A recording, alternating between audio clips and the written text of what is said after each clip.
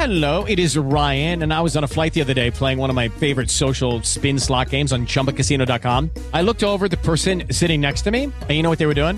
They were also playing Chumba Casino. Coincidence? I think not. Everybody's loving having fun with it. Chumba Casino is home to hundreds of casino-style games that you can play for free anytime, anywhere, even at 30,000 feet. So sign up now at ChumbaCasino.com to claim your free welcome bonus. That's ChumbaCasino.com and live the Chumba life. No purchase necessary. VGW. Void where prohibited by law. See terms and conditions. 18+.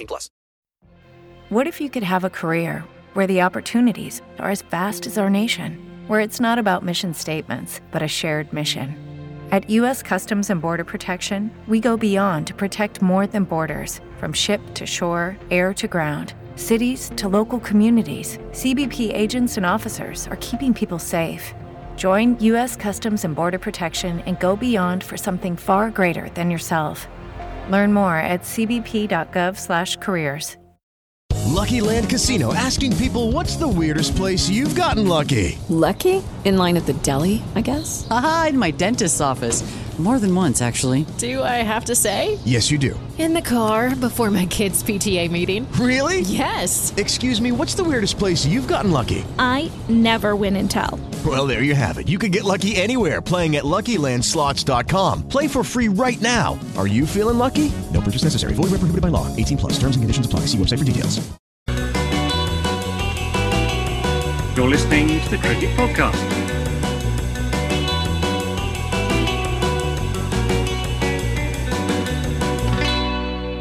Hello, everyone, and welcome to the Cricket Podcast, where we're going to be talking about the two games from Tuesday, the 2nd of November. This morning, we saw Bangladesh take on South Africa. All these teams blurring into one. I was going to say West Indies there. They took on South Africa and they lost to South Africa. The dark horses, they're riding strong. It's a strong dark horse, the South African team. In Group 2, we also saw Namibia take on Pakistan in quite an entertaining match. In Pakistan, they win out, pretty comfortable winners, but Namibia gave a really good account of themselves. And there's quite a few players in that side that should be proud of what they've accomplished in this tournament. And obviously, congratulations to Pakistan and South Africa for victories that set up either a semi-final in the case of Pakistan or a serious chance at a semi-final in the case of South Africa. I am Jack Hope, and I am joined by Maximus Rowe Brown. Hello, extension of my name today. A lot of green on show today, wasn't there? Triple green. It was, yeah, there was. I tell you what, though, just before we get into anything deep, Bangladesh's alternative strip, plus points for that. Yeah, I've got a lot of time for the red kit. Yeah. As I've been saying, cricket needs a strong red team. Yeah, well, they haven't got one. For sure. Max, we always start off this show with some messages. So can you cram them into 30 seconds? I'll do my best. Please do subscribe to us on YouTube and click like on this video right now. If you're watching, click like, do it. And help tell everyone on YouTube that our content is worth devouring and cheat the algorithm.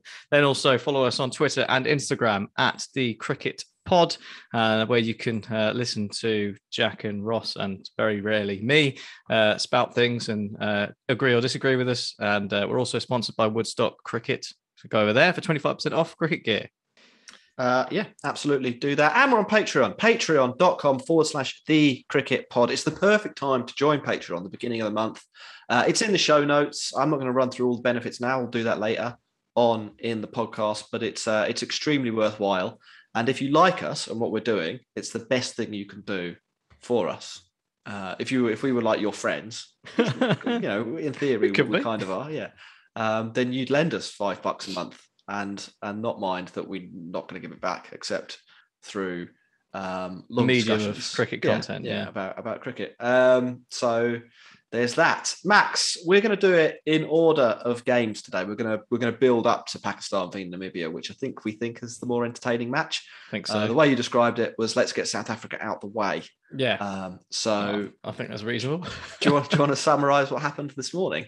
Let's do it. Yeah, South Africa, Bangladesh. It was the dark horses against the flogged horses today, and as South Africa took on Bangladesh.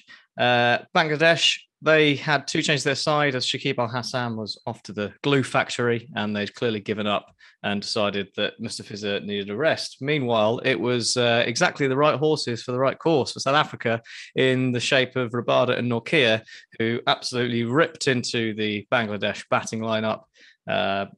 Stumps everywhere, legs in the way, catches. It was pretty hard to watch if you're a Bangladesh fan, and ultimately it was only Mehedi Hassan and Lytton Das who provided any resistance, and they stumbled to 84 all out after 18.2 overs. South Africa in reply, a little wobble up top as Hendricks and de Kock fell reasonably cheaply, but captain's innings from Bavuma saw South Africa ride home comfortably and also extend their net run rate quite handsomely, so that as we enter the final furlong of the group, they are a good few lengths ahead of the chasing Australian equine beast.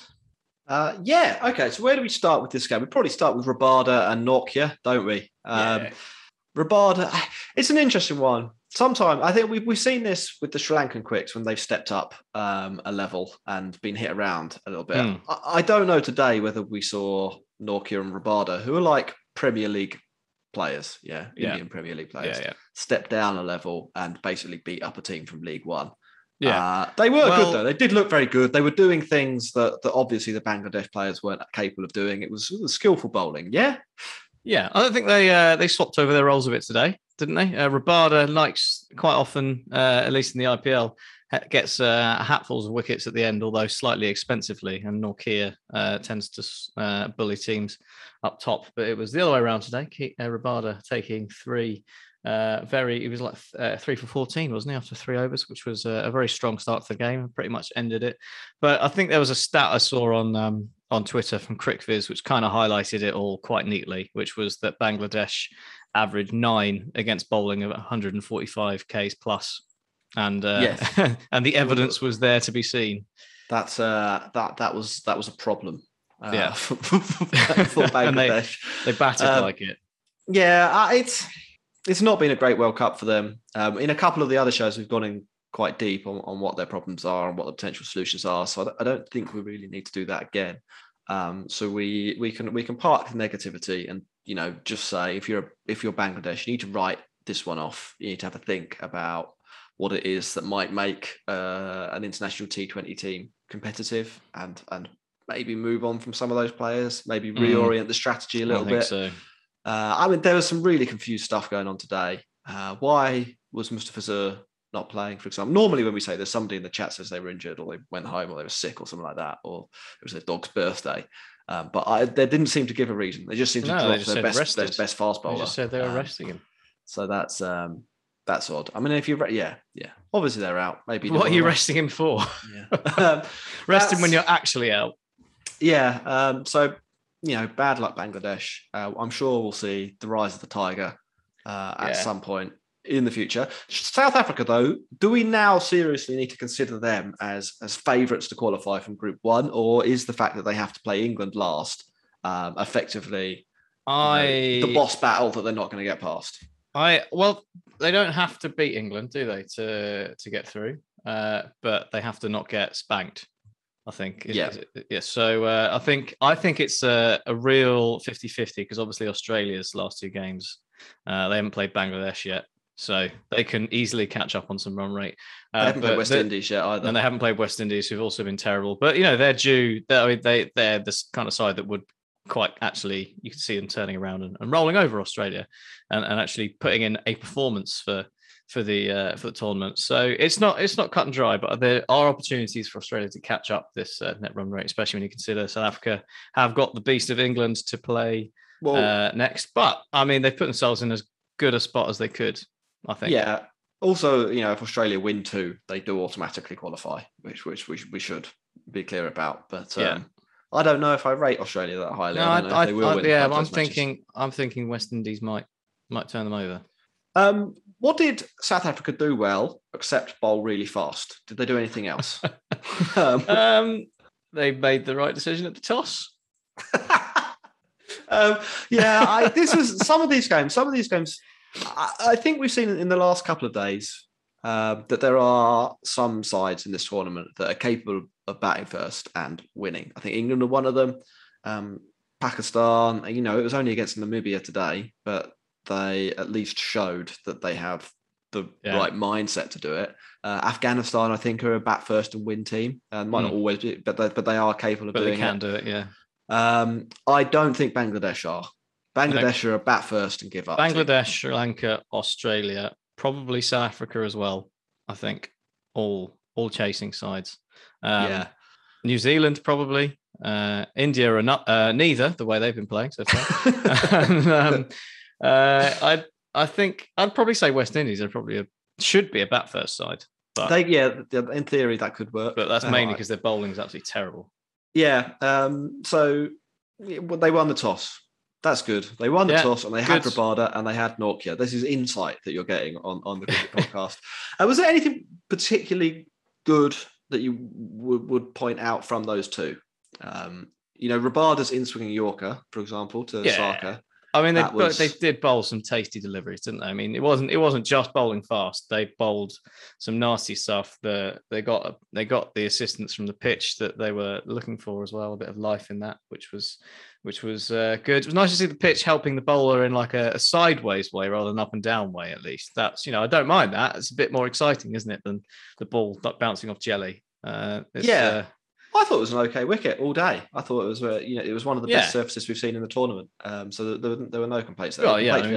The runs that Pakistan piled on in the last 10 overs or so suggests that it wasn't too bad. Namibia got nearly got 150, didn't they? So Norkia's figures: 8 runs, 3 wickets, 3.2 overs.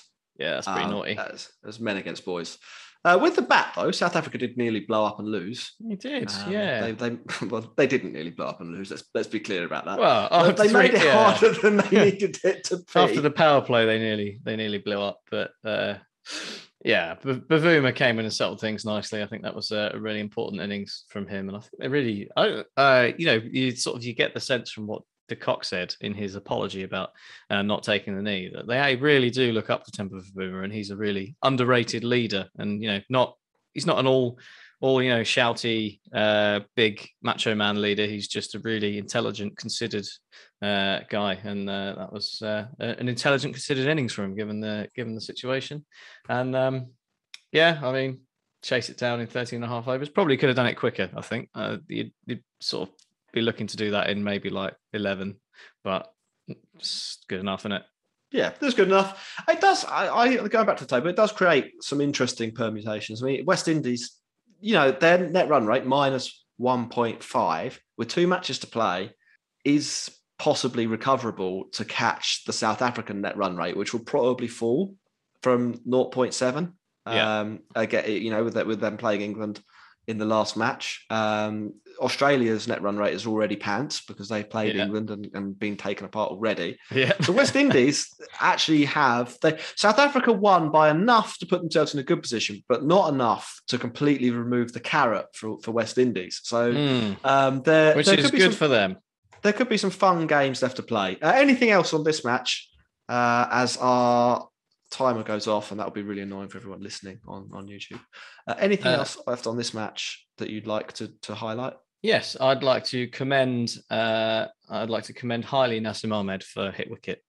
Oh yeah, the second hit wicket in the history of T20 World Cup. Yeah, stunning, stunning. He was scared. He was so scared of Nokia. First ball just smacked his stumps over. I don't want to do this. No. I don't want to be here. Yes, yeah. Props to that. It was good. Later match. Do you want to talk about that? I suppose we do, don't we? That's what we're about. Talking. Yeah, I suppose we should cover both games. That would only be fair. And we did bill this one as the interesting one. Yeah. So Pakistan, Namibia. Pakistan all conquering, unbeaten. Pakistan coming up against the better of the associate nations in their group. So it would seem, and they decided to go for a slightly rogue strategy of winning the toss and batting first, supposedly said by Rizwan, because they wanted to give some of their batsmen an opportunity, which was an interesting concept given that he and Rizwan decided to bat for nearly exactly 100 balls between them. which isn't my idea of giving your other batsmen a chance at getting some time in the middle. But just giving yourself a chance for some time in the middle. That's what that and is. They've had plenty of that already. So that was an interesting gambit, but didn't matter because despite a very slow start from them, where it looked like it might have been a slightly bold decision and a little possibly even arrogant at the start, they did turn it around a la Jos Buttler at the end, and Rizwan smacking 79 off 50 was highly impressive alongside Babar Azam's more consistently good 70 off 49, and Mohammad Hafiz as well, coming in and scoring at exactly 200 at the end with 32 off 16. Really turned what looked like being a gettable total from Namibia into astronomically out of reach for them. But they gave it a good old go, didn't they? They did. Stephen Bard, his run out was pretty barred. That was disappointing from him, especially the way he was starting the chase. But there was some good efforts in there. Like Craig Williams is 40, and David Visa, we know he's got quality, and he showed it again today with 43 or 31. And they were never really challenging, but they were in the game for a good 12, 13 overs until the rate became rather unattainable. And I think Namibia can come out of this with a lot of pride in that they, firstly, weren't completely destroyed by Shaheen Afridi and Hassan Ali in the power play, which many other teams have been. And, they played the game with proper spirit. They kept giving it a go, even when the game was out of sight. They kept going for runs and trying to get as many as they could. And they look decent, don't they? They look all right. They're not a bad team. I've enjoyed watching them play in this tournament. I think they've been a really good addition. They're obviously inconsistent. They have some glaring holes in both their batting and their bowling lineup. But it's for a team that's, I think there are five. I think these players come from 5 clubs in Namibia. Yeah, they've got it's 5 pitches, isn't it? They've got in the whole country. So there's 3 million people who live in Namibia. For them to come up against Pakistan and actually hold their own for large parts of the game is really impressive. And they, you're right, they should take a lot of pride in what they did. Interesting that they, I think, having seen the first game, decided to drop almost all their spinners apart from Nicole Lofty-Eaton, who obviously is a key part of their batting lineup. Yeah, it was a bit. It was interesting because it sort of worked, particularly up front. I mean, so this Pakistan, they deserve credit, obviously, for scoring loads and loads of runs, scoring 189 runs. Whenever you do that, you've batted well. But there were quite a lot of opportunities. And I think for Namibia not to have produced a wicket in the first 6 overs of this match had more to do with luck than it had to do with Pakistan batting well. Rizwan was millimetres, wasn't he, from being out LBW? He was millimetres from edging about 15 deliveries as well. When he was going at considerably less than 158, more like 58 in terms of strike rate. So, on another day, they're chasing 130, 140, and they're in with a real shout. And had they had that touch of luck earlier on, they might have been able to keep Pakistan within sort of touching distance. As it was, not taking a wicket early and not really having a proper spinner in the middle overs to control things and not really having any death bowlers. And this is what we mean by glaring holes. It's not really the player's fault that, Trumpelman, for example, he bowled 2 of the best overs you'll see up front. Yeah, he's a really good power play bowler. Yeah. And then they asked him to bowl at the death and he clearly did not have that in his locker.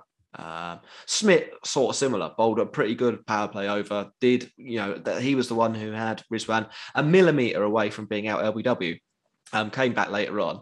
Same batter hits him for what did the last over go for? 24 runs. Yeah, and that completely takes it away from Namibia. And it's not. There are other teams. Is what I'm saying here. A better resource team would probably have a death bowling option. And would probably have someone like Mark Watt even for Scotland as a middle over spinner, and they just don't have that. And it did tell in the end.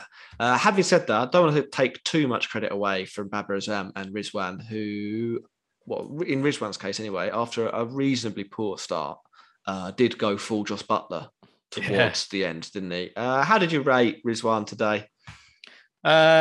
1 out of 10, followed by 10 out of 10, basically. 6 out of 10? Yes. Yeah. Well, it depends how long you give each, or how much weight right. each part of the innings, doesn't it? I think. I know overall a strong 8, I think, but with the proviso that it could very easily have been a 2, bearing in mind where he was. But I really rate Rizwan. I think he's a quality player. It'd be difficult not to, wouldn't it? If you just look at his ability and the way he plays. And yeah, well, with him and Azam at the top of the order, Pakistan got a lot of bases covered.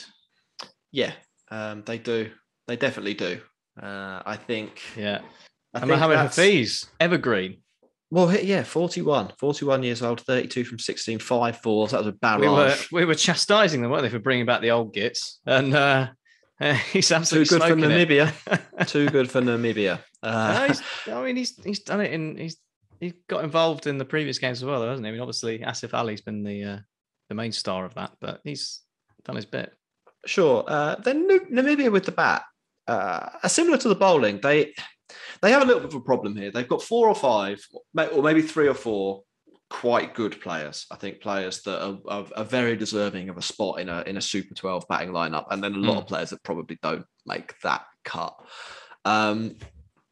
I think, annoyingly for them, all of those players are sort of concentrated in the number 5 spot. I think Erasmus would be a really good number 4 maybe. Visa's a very good number 5. Smith probably wants to bat in that 5 area too, and it creates a little bit of a logjam there. Whereas at the top of the order and like a number 8 death hitter, they're a bit bare. And that was sort of the story of the chase to some extent. Although they went slower than Pakistan, faster than Pakistan over the first 10 overs. Yeah, they really needed someone to be scoring. That's it. I mean, Pakistan a lot went faster. Like 13 and over for the last 10, didn't they? Which is that wasn't going to happen. Yeah. There's another stat I saw is that only England, it was like after a little bit of Pakistan going mental. So only England have gone faster than Pakistan over 16 to 20 in this tournament. It's like, well, England only batted over 16 to 20 once in this tournament. Pakistan have done it a few times, and they've done it consistently. So I think one's more impressive than the other. Yeah, a few shout Gerhardt, Erasmus, I thought was decent for 15 off 10, played some attacking shots. Craig Williams was okay. Didn't strike that quickly, but has some nice shots. And David Visa, like doing a one-man band thing at the end, gets 43 from 31. And I'll tell you what, 144 off 20 overs. I know they lose by 45 runs, but that is decent. That's a good performance from Namibia here. And bearing in mind that Pakistan had a little bit of luck here and there when they were batting, I think that game could have been at least 20 runs closer. Had that ball from Smith been a millimetre more in line, and Rizwan gone early, and Pakistan being a bit slower and scored, they probably still scored 160, wouldn't they? 170, yeah. But it would have been a little bit more interesting. Valiant effort from Namibia. It does mean, Max, that Pakistan are mathematically qualified for the world's T20 semi-final. Are they the second team after England to have secured their place in the second round? I believe that they are. Yeah. I think so. Or is there some freakish way that England get knocked out still? Hold on, South Africa win. Yeah, I think South Africa could beat us, and Australia could win too. South Africa could have to absolutely smash us. Australia would also have to let's just say everyone else. Pakistan are the second team. England are through. Pakistan are the second team, not the first. That was England, to qualify for the semi-final of the T20 World Cup. Max, bearing in mind what we saw today, them batting first, them going slow, them accelerating at the death again, them getting hit around by a few associate batters. Are you more positive or negative on Pakistan now than you were 3 hours ago? I think they will be better for the experience of bowling with a bar of soap. I think, Babar Azam said at the top that he wanted to get some time in the middle for his batsmen, which obviously didn't really happen in the end. But the flip side of having to chase is having to deal with what seems to be now quite a serious due issue, which was, something that people had touted a lot at the start of the tournament and hadn't really appeared for the first, 10, 12 games. There wasn't, there were talk about due points and all that kind of shit, and it didn't really seem to manifest itself. But the last two nights we've seen a dramatic change, haven't we, in that, and the number of times people are drawing the ball and having to deal with that slippery seam. So I think that'll be probably quite a good experience for Pakistan in a game that they never really were in danger of losing to sort of, in case they have to deal with that in future. And I think it's probably towards the end they took their foot off the gas a little bit, but I'm still very positive about Pakistan's chances just from seeing them dig themselves out of that sort of hole even if it was against the Namibian lineup. They're consistently putting on these like back end performances of smacking the ball around, and that's a good sign. Yeah, I think they might have a bit too much for South Africa or Australia or the West Indies. Yeah, I think so. Makes it. Unless the West Indies suddenly turn into the West Indies again, and then that could be an amazing semi-final. But it's looking like England Pakistan is where you'd want your money if you were going to bet on the final. Max, we said we'd save some time. Unless there's any just to draw a line under it. Is there anything you want from the rest of this cricket match to talk about? That was the right words in the wrong order there. I suppose the only other thing I think for me is with Pakistan's bowling lineup. They've won quite handsomely in every game so far, and in each of those, one of their pacers has actually been reasonably expensive. I think like Hassan Ali in the first couple, and today it was Shaheen Afridi. So if they all come together properly one day and don't go for runs, they're going to be even more fearsome. On the other hand, though, Max, if they all have a bad day. Right, we're going to do some questions now. Sunil will answer your ones first. Sent us a super chat. Sunil says, do you think time has come for India to leave behind KL Rahul, Kohli, Jadeja, Bhuvi, and look for newer players in white ball cricket like Samson, Shreyas, Iyer, Gaikwad, Siraj, etc.? Answer that, Max. KL Rahul, no. Kohli, potentially. In T20s. Yeah. He's gone. Bhuvi, yeah, probably. Jadeja, absolutely not. No way. And in terms of bringing the players in, yeah, some of them. Not Shreyas. I don't think Shreyas Iyer is the man, but Samson possibly, if he can actually put some like consistent form together, because he's obviously ridiculously talented, but a little up and down. And you've got you got Gaikwad, Padakal, like Venki Ayers, like putting his head above the parapet now as well. We've seen the end of the IPL. So I mean, if any of these guys can transfer their IPL form into international cricket, which they theoretically should be able to do, because you think like the IPL quality of the T20 cricket in the IPL is higher than it is in international cricket, then yeah, like there's such a wealth of talent to sort of go from. I think it's time for a bit of a rebuild. Like it's a bit like England in 2015 after we got pumped in Bangladesh. What about this as a lineup? I'm doing this sort of off the top of my head. Gaikwad, KL Rahul, like opening. This isn't really taking into account left hand, right hand, or anything like that as well. Yeah. Sky at number 3, Ishan Kishan at number 4. Yeah. I don't know who I'd have at number 5. Who would you have number 5? Oh yeah, Pan. Yeah, that's obvious. Sorry. Yeah, that's a really easy one. Hardik. Then I'd have Jadeja, and then bowlers. Shardul Thakur, obviously. Obviously. Yeah, that's something like I don't think they need to throw them all out. I actually think, India have been playing, the Indian team have been playing cricket since March, away from home, in bubbles. It's a crazy environment that they've been. They're absolutely they must be absolutely knackered, like both physically and mentally. So I think the IPL was quick fire as well at the end, and you kind of saw yesterday, didn't we? Actually, the value of having a break, because Josh Butler had played all that cricket and then recused himself from the second half of the IPL with the birth of his child. Comes back, looks a new man. You can kind of see the flip side of what India are probably struggling with. Faizan also on Super Chat says, so thank you to both of you, by the way, for sending us a Super Chat. It's very much appreciated. What nobody talks about as much is that Pakistan, despite being an exile from home cricket, have won the 2009 World Cup, the 2017 Champions Trophy, and reached several World Cup semis. There's not so much of a question there, but Pakistan are a good cricket team. They're not. I think and they've played a lot of cricket in the UAE as well. Yeah, they were definitely on the radar as a team that we thought could do well in this tournament. I don't know if I'd have had them. I don't think I rated them as highly as they have performed. But that might be as much to do with me. I had them to win on cricket.com. Well, there you go. They laughed at me, but look at me now. So Max has actually been backing Pakistan to win this whole tournament since ball one. It was slightly a meme pick, but they're good. They are good, undeniably. They're a good team. Right, we'll head over to Patreon. Patreon. That's what I'm thinking. Max, can you quickly plug Patreon while I load it? Yeah, Patreon. A few levels of sign up, aren't there? In the first level, you will get your questions answered. Any level, you will get your questions guaranteed to be answered by us, no matter how stupid, probably. Although we might censor them if they're extremely offensive.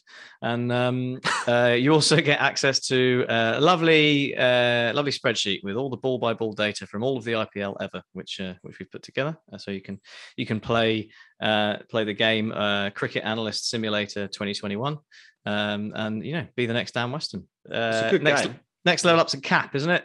You get a cap, and then the top level is you get to hang out with us at some point in the future. Right, Max, here we go. This is from Adam Dallimore. He says, "Hi, chaps. Just a question for discussion on the show. Something I'm trying to get my head round or just not buying. The term catching up when batting. A lot of the games in this World Cup, the team batting first, 10 overs in, has started slowly, and then the people on comms will say that the teams will catch up at the end. But aren't they just wasting balls at the start? And can they score more runs? I understand that there can be challenging periods in games, but I just don't really buy it when they say catching up. Like Morgan yesterday, he was 9 off 20 balls and finished 40 off 35. But as far as Adam's concerned here, that was Morgan just wasting some balls at the beginning. What is your take on that, Max? And then there's a follow-up question here, and I'll pick that one up. Yeah. Well, I mean, what's the meaning behind the term catching up? The implications of that are that you were behind, aren't they? So I'd say catching up probably is the right way to put it, isn't it? Because you're behind where you want to be after a certain point, and you have to go for it at the end to try and catch up to somewhere where you think is a decent score. I mean, there could be many reasons for that. It could be a deliberate ploy to try and catch up at the end, or it could be that you were just hopelessly out of nick and couldn't hit the ball off the square for 20 balls, and then something changed and you got back into it. I think there is an intent issue, and at times, which means that teams need to catch up. But the difference we've seen so far in this tournament is that some teams have the ability to or intent to catch up, like England and Pakistan, and some teams can't or haven't, like Australia and India in the games we've seen. I think that's that's sort of the big differences between the sides, really. It's in general, I think the best way to play T20 cricket is to not put yourself in a position where you do need to catch up. Yeah. I wonder, possibly it's a conditions thing specific to this World Cup. Yeah. I mean, the number of times it's happened so far suggests that it's there is something more to it here. But I think most of the points you're talking about there, Adam, are correct. Like, you are better off. 20 overs isn't very long. Yeah. Even if you go ballistic, it's. We always say, don't we, that I mean, aside you talk about time being the main resource rather than wickets in T20 generally, and the easiest time to score runs in terms of where the fielders are is the power play. So you should make the most of it. So. This is and this leads on well to Adam's next question, which was is the power play becoming more bowler friendly? That I think that's a really interesting one, because as you've just said there, Max, in theory, because of where the fielders are placed, it should be easy to score runs. Now, coming along with that are some factors that are in the bowler's favour, like the ball is newer, the ball swings. The fact that the fielders are in the ring means that a miscue is probably more likely to be caught than when you have everyone on the rope, or even a well hit ball straight over. You see a lot of people caught a mid off and mid on in the well, the power play, creamed it. Yeah. Is it becoming more bowler friendly? I think that the answer to that is I don't know, which is a bit of a cop out. But in this tournament, it does seem like teams have struggled to A, score runs, but B, avoid losing wickets in the power play more than you would expect. My theory on that would be that we're seeing a combination of two things. One, batters that aren't really T20 specialists being asked to open the batting for a lot of these sides, not really knowing what they're doing, getting themselves into bad situations, then having to catch up and then having to throw their wicket away. And because the opening batters have screwed up opening the innings, the pressure's on number 3 from ball 1, so they have to do the same thing, except they haven't had the benefit of seeing Call a it few balls the first. Punjab Kings effect. Yeah, so I think it's a little bit of a concertina. The other possibility though is that maybe bowlers have adapted and it is a little bit easier in the power play than expected. Certainly today, and this struck me. The ball seemed to be swinging a lot more for South Africa than you would expect to see in the power play. So it might be just the conditions, the time of the year in the UAE mean that there's a little bit more lateral movement in the power play, and it is just a little bit harder for teams to bat. So there's a few things to look out for. Basically, I think the point around some of these guys not being proper T20 players, and I'm in the sense that they're, nobody in the IPL is going to buy Lytton Das. Or Risa Hendricks from South Africa, or Aaron Finch or Australia. A lot of these players aren't top level opening batters in T20 cricket. Yeah. And I think that's how they're getting into these bad situations, is that they're just outmatched. We have another couple of questions from VJ on Patreon, who asks, today. Was India strategy taking it deep? Was it? Sorry, I'll just read it. I'll try to paraphrase. Blew it. Did we see an example of failure when you use the taking it deep strategy in the India v New Zealand game, Max? Is that what they were doing? Were they taking it deep? No, I think well, maybe. It's a good question. I didn't see any intent at any point.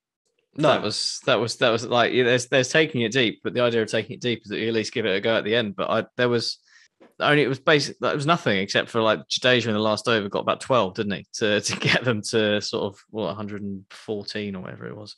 It was a bizarre performance that from India. I don't think they're taking. I mean, arguably with Dhoni as the mentor, maybe they are trying to take it deep, but it seemed to me like none of them knew what to do. They were just all they'd all sort of lost it. They just couldn't bat. It was a really weird performance, and I think I don't think so much as a taking it deep issue as like one of those one-off.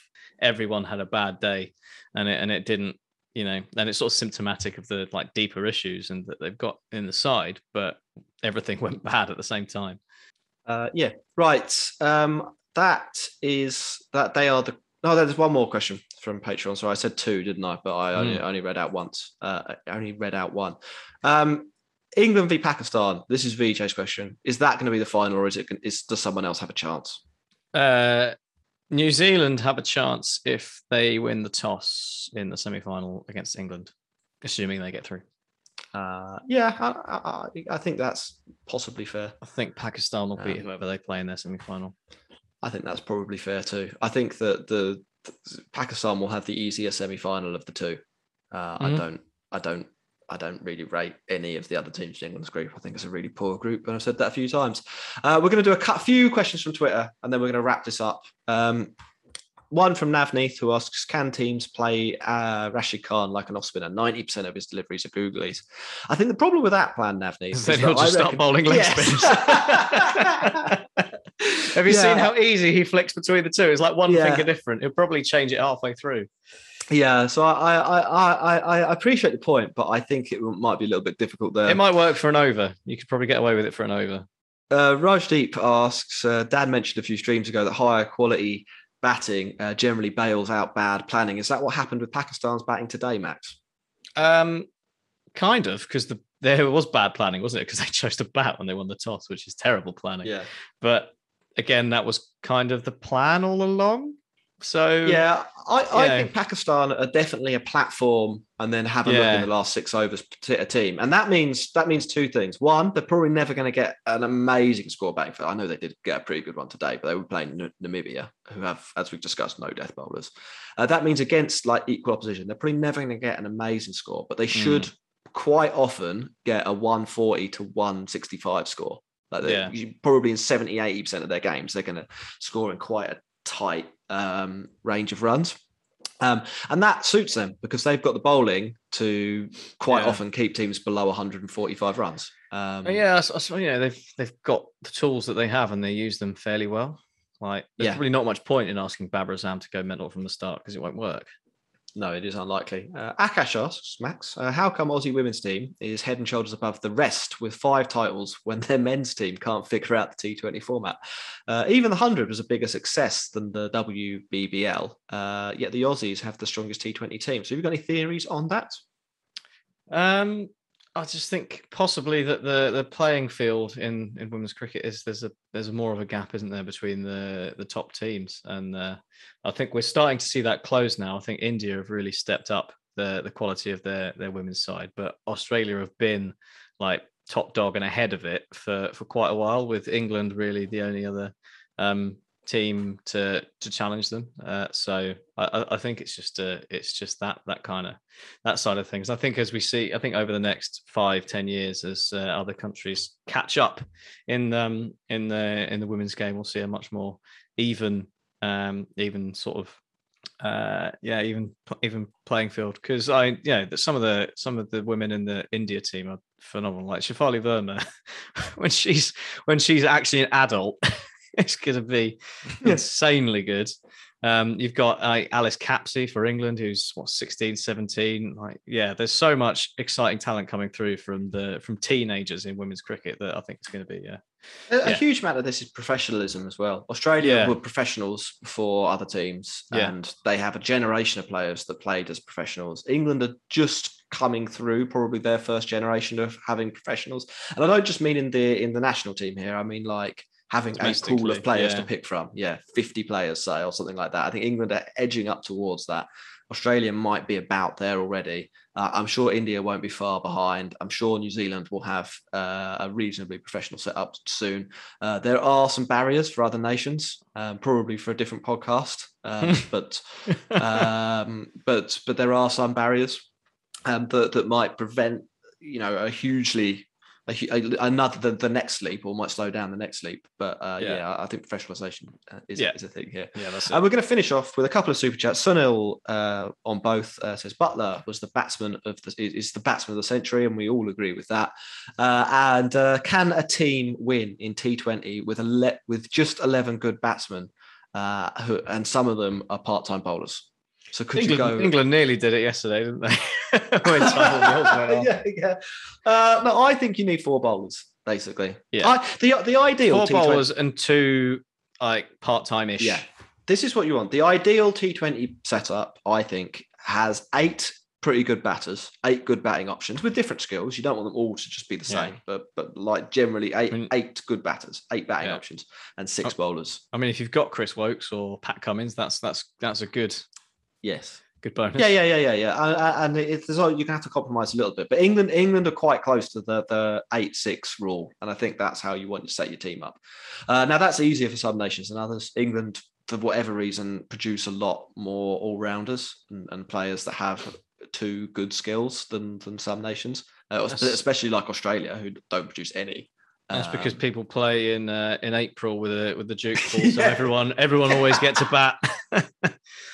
No county championship team carries a spinner, so every side needs somebody who can bowl a few overs of spin on the 4th day. So that's what it is. But I think it would be really interesting. If I were running a franchise in a smaller league, I don't know if I would do this, but I wouldn't be surprised if somebody did experiment and go like maybe 9 batters with 3 part-timers. And I'd love to see it. I really would love to see it. Anyway, Max, should we wrap this up? Yeah. Let's do it. Thanks very much for listening and watching the Cricket Podcast. We will be back tomorrow. Afghanistan v India. Can India cling on, keep their faint hopes of the semi-finals alive? We shall see. Goodbye. Sports Social Podcast Network.